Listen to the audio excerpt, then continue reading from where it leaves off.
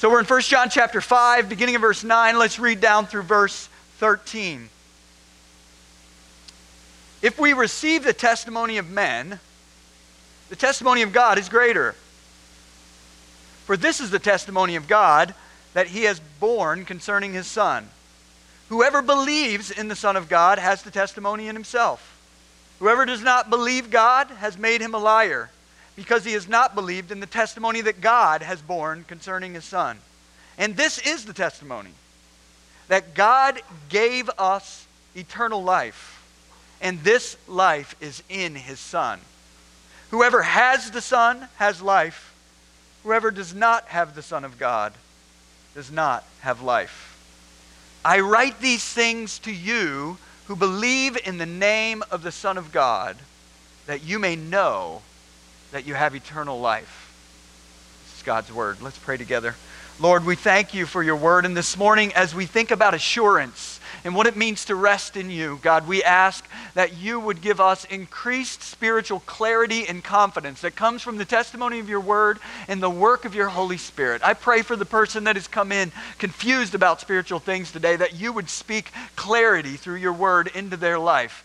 Lord, we pray for those who may struggle with assurance and discouragement and confusion. Lord, we pray that you would bring clarity and confidence so they can walk knowing the reality of your love. And so, God, we invite you into this time as we study and hear your word. In Jesus' name, amen. Well, our summer series is called Asking for a Friend. Generally, throughout the year, we work our way through books of the Bible and study through those and study the message of those books. But often in the summer, we do a series where we look at different passages around a number of topics and study those from God's Word. So during this summer, we focus in on important passages that instruct us on a particular topic. And in our current series, Asking for a Friend, we're aiming to answer the sort of questions many of you have, but may not feel confident to ask. So you can always just say you're asking for a friend. The number is on the screen. If you've got other questions that you'd like worked into some of the content in the coming weeks, we'd love to hear them. You can always ask questions about the sermons using those numbers.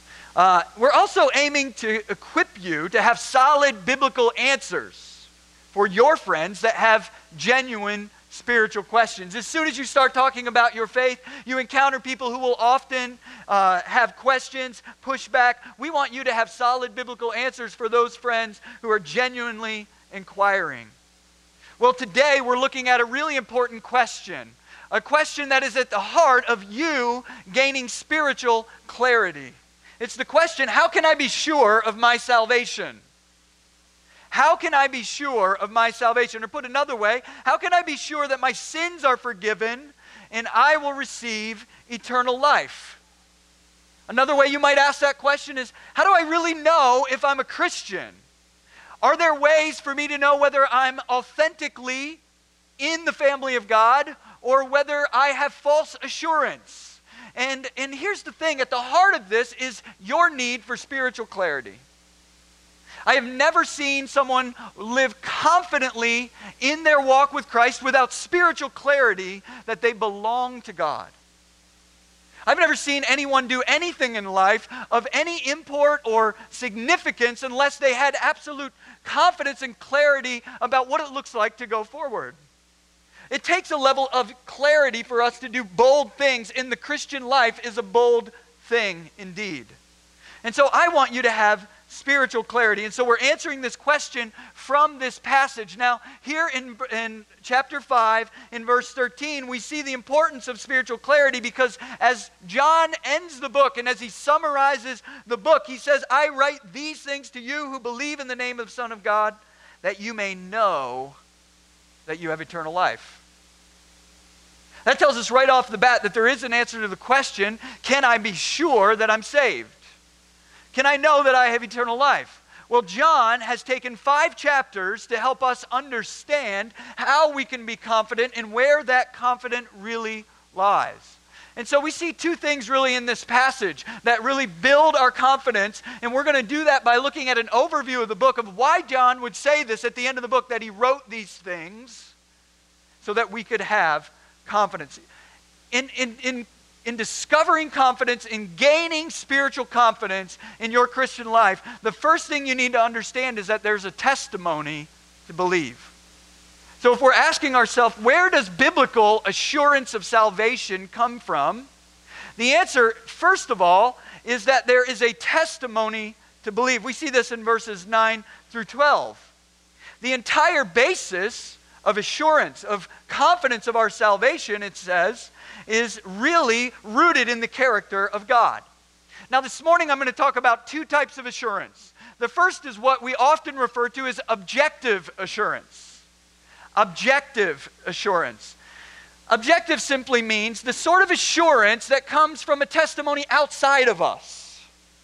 Someone else of proper authority is able to give testimony that we can be assured of something. And so objective assurance is the assurance that comes from God, from God's witness about what it really means to be in His family. And so this is the truth from beyond us that produces assurance in us.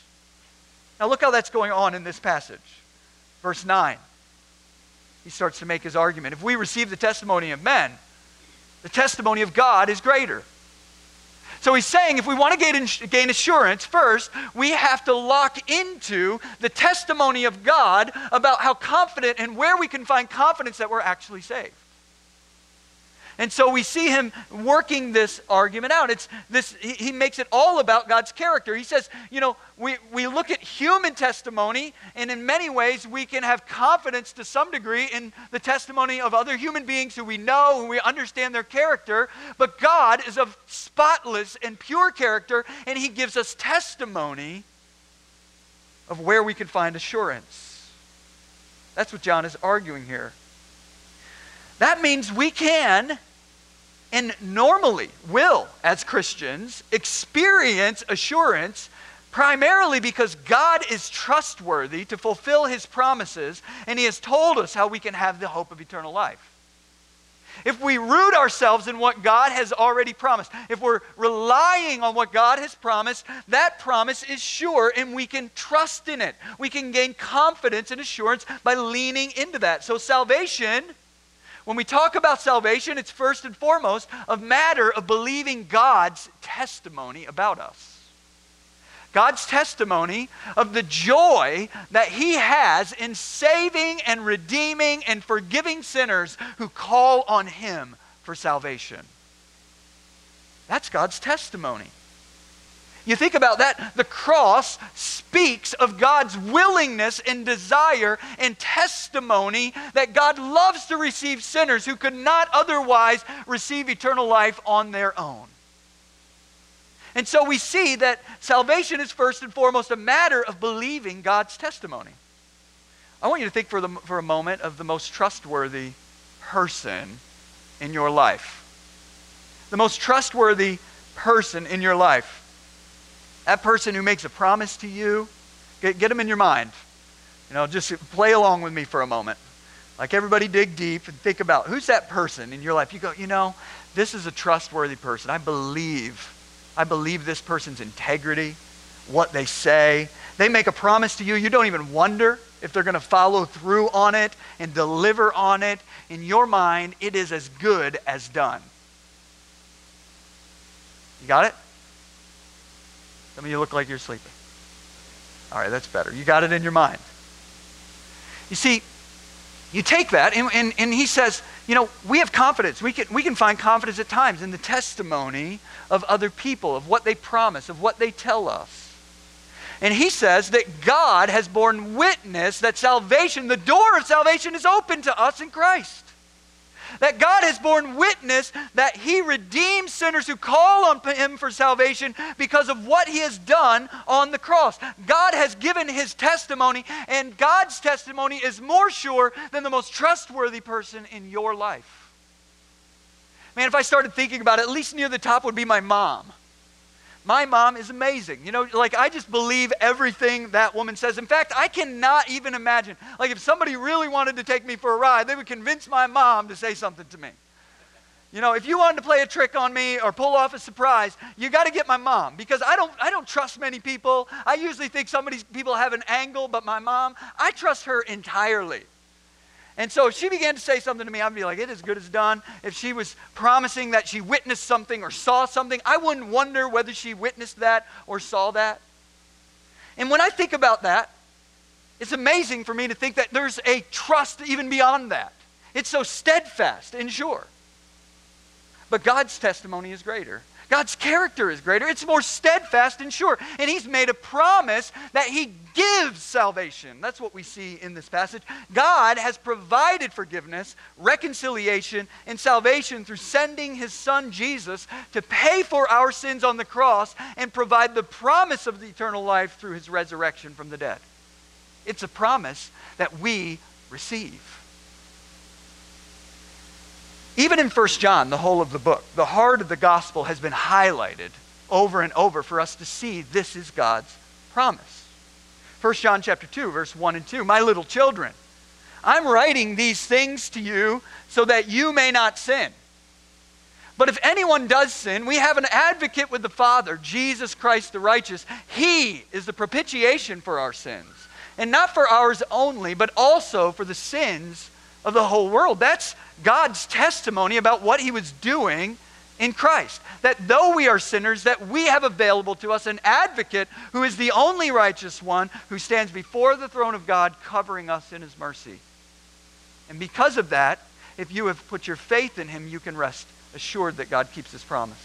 Sinners that flee to Jesus don't have to wonder whether or not Jesus will save them in the end, whether He will receive them no matter where they've been, what they've done, who they've been with, and how often they've failed. There's a testimony to believe.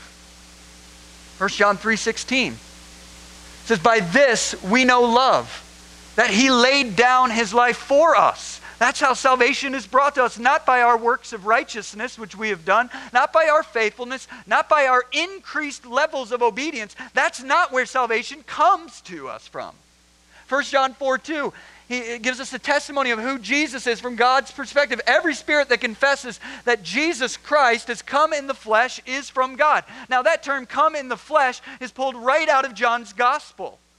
We see there that God Himself, the Son, the eternal Son of God, took on flesh and dwelt among us in the person of Jesus, so that God Himself would provide our salvation in Jesus by going to the cross and paying for our sins, even though we don't deserve it. This is God's testimony of how we receive salvation as a gift and where our assurance comes from, because God delivers on what He promises. One more testimony that I saw as I ran through the book of 1 John. 1 John 4, 9 and 10. "In this the love of God was made manifest among us. Salvation is a work of the love of God, that God sent His only Son into the world, so that we might live through Him." Not so that we might gain ourselves to a place where someday God would take responsibility for us. He sent His Son into the world so that through Him we might live, even though we've been dead in our spiritual life through our trespasses and our sins. "In this is love," verse 10. Not that we have loved God. Our assurance doesn't come first and foremost from the basis that we have loved God, but that He loved us and sent His Son to be the propitiation for our sins. That's the second time that word propitiation has come up. And it means literally to remove the wrath of God that belongs to our sin, to remove the judgment of God that our sins deserve, because Jesus died on the cross for us. So God went to that extent to offer us a promise that He keeps when we call upon Him for salvation. And so the point, we can see it then in verse 11 of chapter 5 here that we read. The testimony that John highlights is that eternal life comes by receiving the promise that God gives. It's important. If you underline in your Bibles, I think you should underline in verse 11 the word "gave us eternal life." This is the testimony that God gave us eternal life. That God is the kind of person who gives good gifts and doesn't take them back. God gave us eternal life, and this life is in His Son. We have eternal life because of what Jesus has accomplished and not because of what we have accomplished. And so if you want assurance, first of all, you need to know that you're trusting in that testimony of God that he will save and rescue and forgive and reconcile you if you call on him in the name of Jesus Christ. There's a testimony to believe, and it's an objective assurance. It's a promise from outside of us that isn't produced inward. But now what we see also in 1 John is that in addition to a testimony to believe, there are some tests to confirm. There are some tests that we can use to look at our lives to confirm whether we have received this gift and what it does in its saving work in us is actually happening in us. There are tests to confirm. We would call this subjective assurance. It's the experiences from within us that speak a testimony that we are in fact legitimately a part of God's family. John MacArthur, the pastor, in talking about assurance, says that there are two factors to consider when we talk about assurance. First, the question, do I believe? And then second, is my faith real? Do I believe? And is my faith real? Is there any authenticity to it? The reason that we can talk about marks of confirmation or tests of confirmation or an inward confidence of salvation is because we have in Scripture distinguishing characteristics that mark out belonging to the family of God. So what happens is we recognize salvation isn't like a ticket, a slip, a piece of paper that we pick up and save for later. What happens is when we call upon God for salvation, he keeps his promise, and his promise is that he comes into our lives with the work of his Spirit, and he puts his Spirit within us. He makes claim on us, and through the work of his Spirit, at that moment, as we've called upon the Lord, we are born again. For some people, that comes like a dramatic force of moment in their life. For others, it's the dramatic nature of it is less distinguishable, but God has implanted his Spirit at some point in their life as they've trusted the good news by faith. And you can see that the things that would happen where the Spirit is present in giving life are happening. I don't know what your testimony is, but one of those two things are true. But here's what you need to understand. Salvation is a work of God in us as much as it is a promise from beyond us. And if you don't understand that, you'll fail to really grasp how to seek your heart, how to look at your heart and gain legitimate assurance. So I'm going to say it again. Salvation is a work of God in us as much as it is a promise from God beyond us. So we await the fullness of the promise.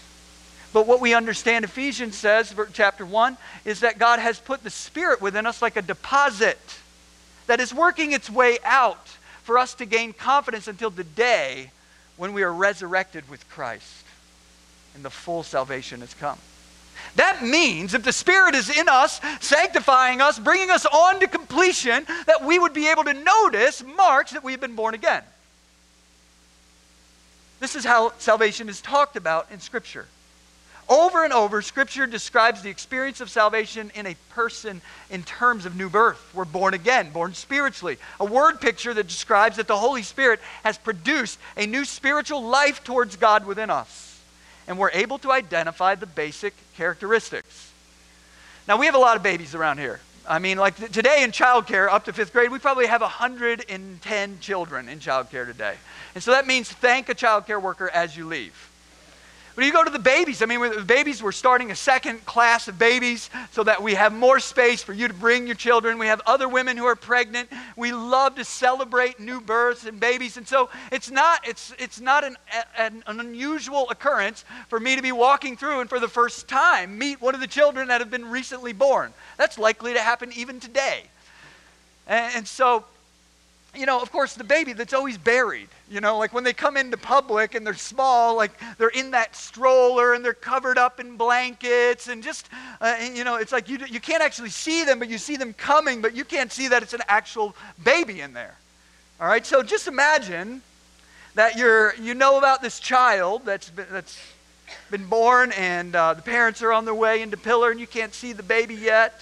And when the baby is unwrapped from that blanket, much to your surprise, you see this little creature with floppy ears, with golden brown fur, a cute little tail, and it starts barking at you out of the stroller. That would be an odd experience. I mean, are you with me? Some of you are like, no, that sounds completely normal. You would look around at everybody else like, I don't think she gave birth to that. I'm pretty sure that's not hers. Because we reproduce the general characteristics of what we are. And the Spirit of God does the same thing when He's within us, producing new life. When we are born again, it produces the character and life of God in us, so then we can identify authenticity of belonging in God's family. So authentic spiritual life is produced by the Spirit of God, and we gain confidence as we see the work of God's Spirit in us, producing authentic spiritual life shaped by the cross. And for some of you, the confidence that will be gained is as you see the Spirit of God producing in you what the Spirit produces. Now, John tells us what that is. In fact, the whole book of 1 John is designed to help us see that and understand it. And I just want to take you on a quick tour of some of the things that he says that we should look for. So he says that, so if you think about this, we're looking, we're going, okay, has that thing been born of the Spirit? Is this the Spirit's child, right? And does it have marks of authenticity? Here's the ones that are particularly spoken of. So what distinguishing characteristics does the Spirit of God produce in us? First, we agree with God about our sin. When the Spirit has been given to us and we have called on the Lord for salvation, we begin to agree with God about our sin. Look at how he says it in 1 John chapter 1. Verse 6, he says, if we say we have fellowship with Him, that means we belong to God, we're in relationship with Him. While we walk in darkness, we lie and do not practice the truth. If we say we have no sin, verse 8, we deceive ourselves and the truth is not in us. If we confess our sins, that word confess means to agree with God. If we agree with God about our sins, He is faithful and just to forgive us of our sins. Verse 10, if we say we have not sinned, we make Him a liar and His word is not in us. So one of the distinguishing marks of a genuine Christian is their willingness to agree with God about the reality of their sin. So that means when the Bible clearly defines something as sin and it's present in our life, we agree with God that it's wrong. We agree with God that it shouldn't be in our life. We agree with God that it needs to be removed, that we're walking in darkness. And so there, it's not just sinlessness. We're not looking for the total absence of sin, but we're looking for a posture towards sin. And I would ask you the question, what is your posture towards sin? Do you agree with God when God says something is sin, and when God begins to convict you in your life, do you agree with God that it needs to be removed? Do you confess it? Are you willing to admit it and acknowledge it? Because the Spirit of God brings us into greater light, not greater darkness. So the question is are you making progress in that? Do you see yourself living with increased transparency in your life that's produced by the Spirit of God? This is one of the characteristics of genuine spiritual life. So that's the first one. Number 2, we walk in obedience. We walk in obedience. 1 John chapter 2, verse 3 and 6. And by this we know that we have come to know Him. You see, he just keeps going on this. We know Him because we confess our sin. It's evidence that we agree with God. He says, by this we know Him, now moving into chapter 2, if we keep His commandments. Whoever says, I know Him, but does not keep His commandments is a liar, and the truth is not in him. By this we may know that we are in Him. Whoever says he abides in Him ought to walk in the same way in which He walked. Now the end of that verse is really important for understanding what we're looking for. Now, granted, there are times in a Christian's life where they do not walk according to the commandments of God. There are times where you will struggle with disobedience and things God has been clear about. But what a Christian will do, the overall pattern of their life will be to acknowledge that with God, to confess it, and be willing to begin to walk in the way that Jesus walked. God will produce in you a willingness to walk with Him. Now, you notice that the call is Jesus has walked in righteousness, and if we belong to Him, if we really know Him, we'll walk along the same path that He walks.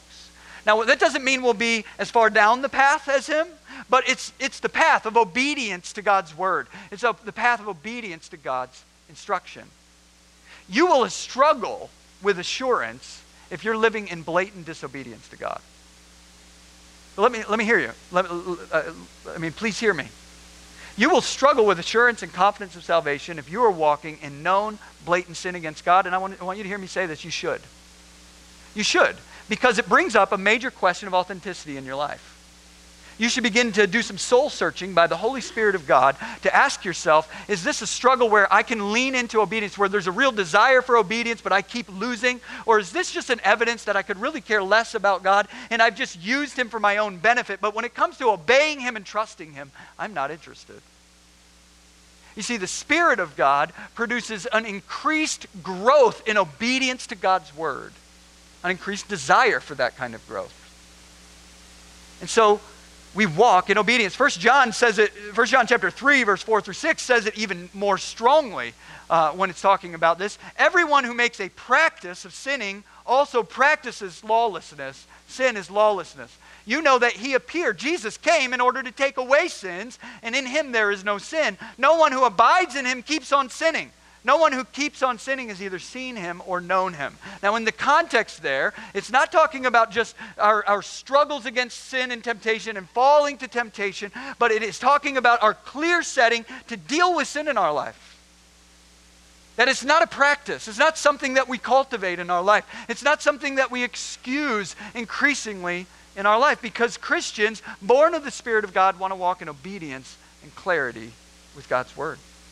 So we walk in obedience. Number 3, we grow in love for one another. One of the distinguishing features of someone who has been born of the Spirit, who has been saved, the inward experience is God produces love for other Christians, for other brothers and sisters who share that testimony. 1 John 2, 9 through 11 says, whoever says he is in the light and hates his brother is still in darkness. Whoever loves his brother abides in the light, and in him there is no cause for stumbling. But whoever hates his brother is in the darkness and walks in the darkness and does not know where he is going, because the darkness has blinded his eyes.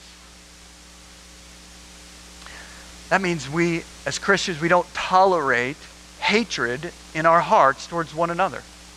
We don't tolerate ongoing bitterness and broken relationships that go on and spurn themselves into a genuine hatred for someone else who professes Christ.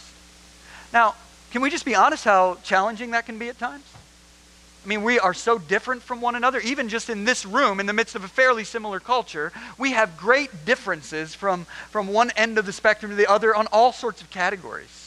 That means at times we're going to experience the sense that we don't enjoy somebody's patterns of life, somebody's responses to life, their personality, the way they act, and all of those sort of things. And we have to learn to love one another. Love is a cultivated gift that we give to the body of Christ.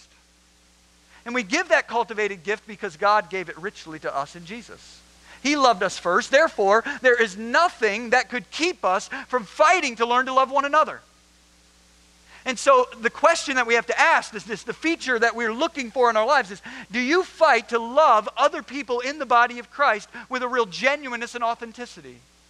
Are you leaning into battling the sort of pride and the difficulties that come up in those relationships so that you can overcome them, so that blessing can flow freely from one life to another? You see, wherever hate is cultivated, whether anger is cultivated, where we're cultivating that towards someone and we're not dealing with it before God, we begin to lose any sense of assurance, because it's a distinguishing mark of the Holy Spirit in us that we would learn to love one another. And so we gain confidence by learning to love one another, seeing that spring forth. 1 John 3, 14 and 15 says, we know that we have passed out of death into life. You know that you've been saved. You're spiritually alive because we love the brothers. Whoever does not love abides in death. Everyone who hates his brother is a murderer, and you know that no murderer has eternal life abiding in him. We talk a lot about extroverts and introverts. And some people enjoy relationships. Some people don't enjoy relationships. Some people, take them in different doses and experience them differently. But for a moment, let's remember that God's Word is clear about something. Whether you're an extrovert and you enjoy connecting with people, whether you're an introvert and you need to recharge and get away, we have a responsibility to cultivate fellowship and love with one another. Every genuine Christian that I've ever met has a desire to support other Christians in their walk with Christ. They're growing in that desire. They may not always be super skilled at it. For a whole lot of reasons, you may have started having to run uphill in that area of life because of how you were raised and things that you've gone through. But a genuine Christian is walking toward people, walking toward the body of Christ in a way that they're experiencing and enjoying fellowship because they know that we grow in love for one another. Number 4, we do not love the world. 1 John 2:15 through 17. Do not love the world or the things in the world. If anyone loves the world, the love of the Father is not in him. For all that is in the world, the desires of the flesh, the desires of the eyes, the pride of life is not from the Father, but is from the world. And the world is passing away along with its desires, but whoever does the will of God abides forever. Now let me distinguish this from just enjoying God's created gifts. Like enjoying God's created gifts is just being thankful for the grace that God has made us embodied people who enjoy food and enjoy life and enjoy culture, and all of those things are perfectly fine. The world here, he has defined it in a very specific way. He defines it here as the desires of the flesh, the desires of the eyes, and the pride of life. And he's speaking of it that way so that when we hear world in 1 John here, we hear prioritizing earthly things over God. Prioritizing things in the world over and above cultivating a genuine spiritual life toward God. And so Christians do not allow the things of the world to primarily pull them away from obedience to God, love for God, joining in the mission of God. We put our setting toward trusting God. 1 John 5:4 and 5, for everyone who's been born of God overcomes the world. There's an increase, there's a growth in this direction. You may not have arrived at a place of perfection, but you're moving down a path where increasingly the words of the song, turn your eyes upon Jesus. Look full in his wonderful face, and knowing that in the light of that, all other worldly things are growing strangely dim. And so I wonder, have you experienced that? Have you experienced the sense in which the things that would profit you, the things that you have desired in the world, they're growing strangely dim as you walk with God and become more and more prioritized around him and his purposes? And lastly, number 5, we reject false teaching about Jesus. We reject false teaching about Jesus. 1 John 4:1 through 3. Beloved, do not believe every spirit, every spiritual influence, but test the spirits to see whether they are from God. For many false prophets have gone out into the world. By this you know the Spirit of God.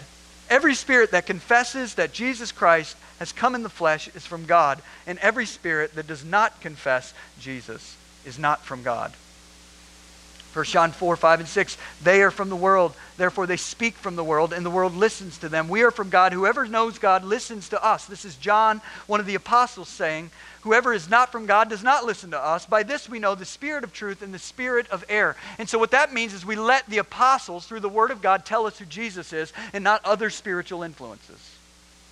And so Christians grow in an increased sense in which we reject the false teaching about who Jesus is, and we root ourselves in the apostles' teaching, the apostles' word in the New Testament that tells us who Jesus is. We cut ourselves off from false teaching that will destroy our souls.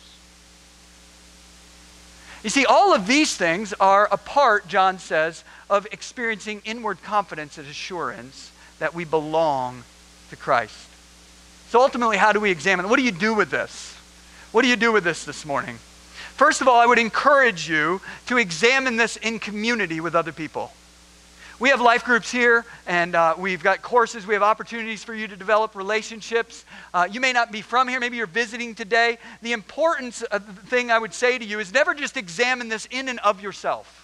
God has given us the body of Christ so that we can be in conversation to be able to see ourselves in ways that we might not see ourselves. And so we need to actually take these things and examine them together. That's why he says we're building fellowship with one another, because spiritual life may take on a particular shape in your life, but it always carries these basic distinguishing marks. And so other people can help us see, is there a genuineness to what's going on in your spiritual life? You should involve yourself in a life group, in some deep relationships with other Christians where you can explore this, where you can gain confidence that, yes, my faith is a real faith. It's an authentic faith that is springing forth in fruit that looks like these things that John has mentioned today. where you are rooted and trusting and being reminded regularly to trust in the promise of God given to us through Jesus Christ. So we do this in fellowship with others. But also, don't forget how it began. We do it in light of the promise of the gospel. You see, this isn't ultimately about us, on a scale of 1 to 10, going from 2 to 3 to gain assurance. This is about us leaning into God and asking for God to produce in us the spiritual life that He promised us when we put our faith in Christ.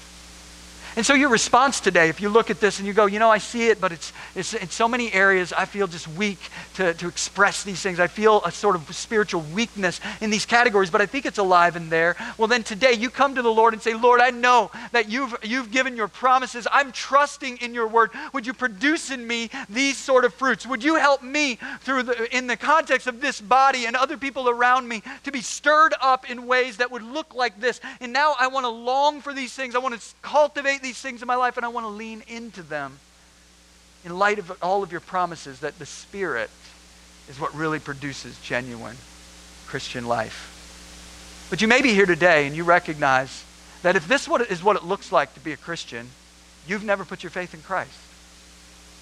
Perhaps you've considered yourself a Christian for a long time, and you've been in that exhausting stage of trying to live a Christian life without the power of the Holy Spirit filling and influencing you, producing it in you. You've never really come to a point where you've nailed down trusting in the promise of God that's given to us in the gospel. And because of that, there's a lack of fervency, a lack of desire. There's no presence of the Holy Spirit in your life producing these things. Well, I've got good news. God's promises are sure. They're better than my mom's word.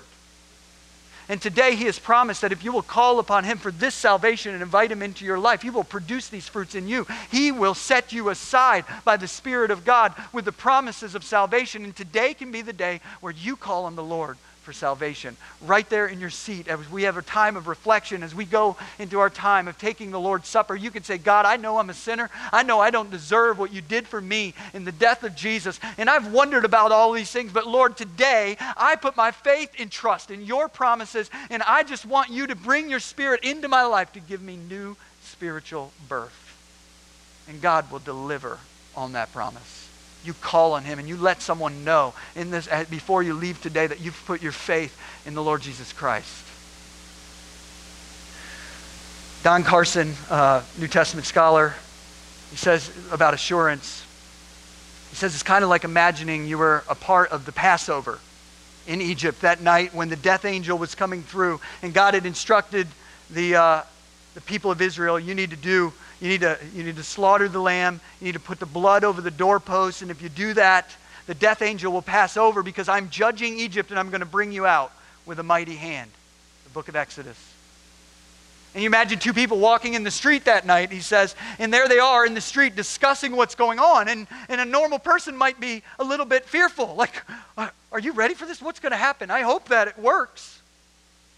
I hope that tonight we'll be safe. And the other person's like, well, God told us what to do. He's promised. Did you slaughter the lamb?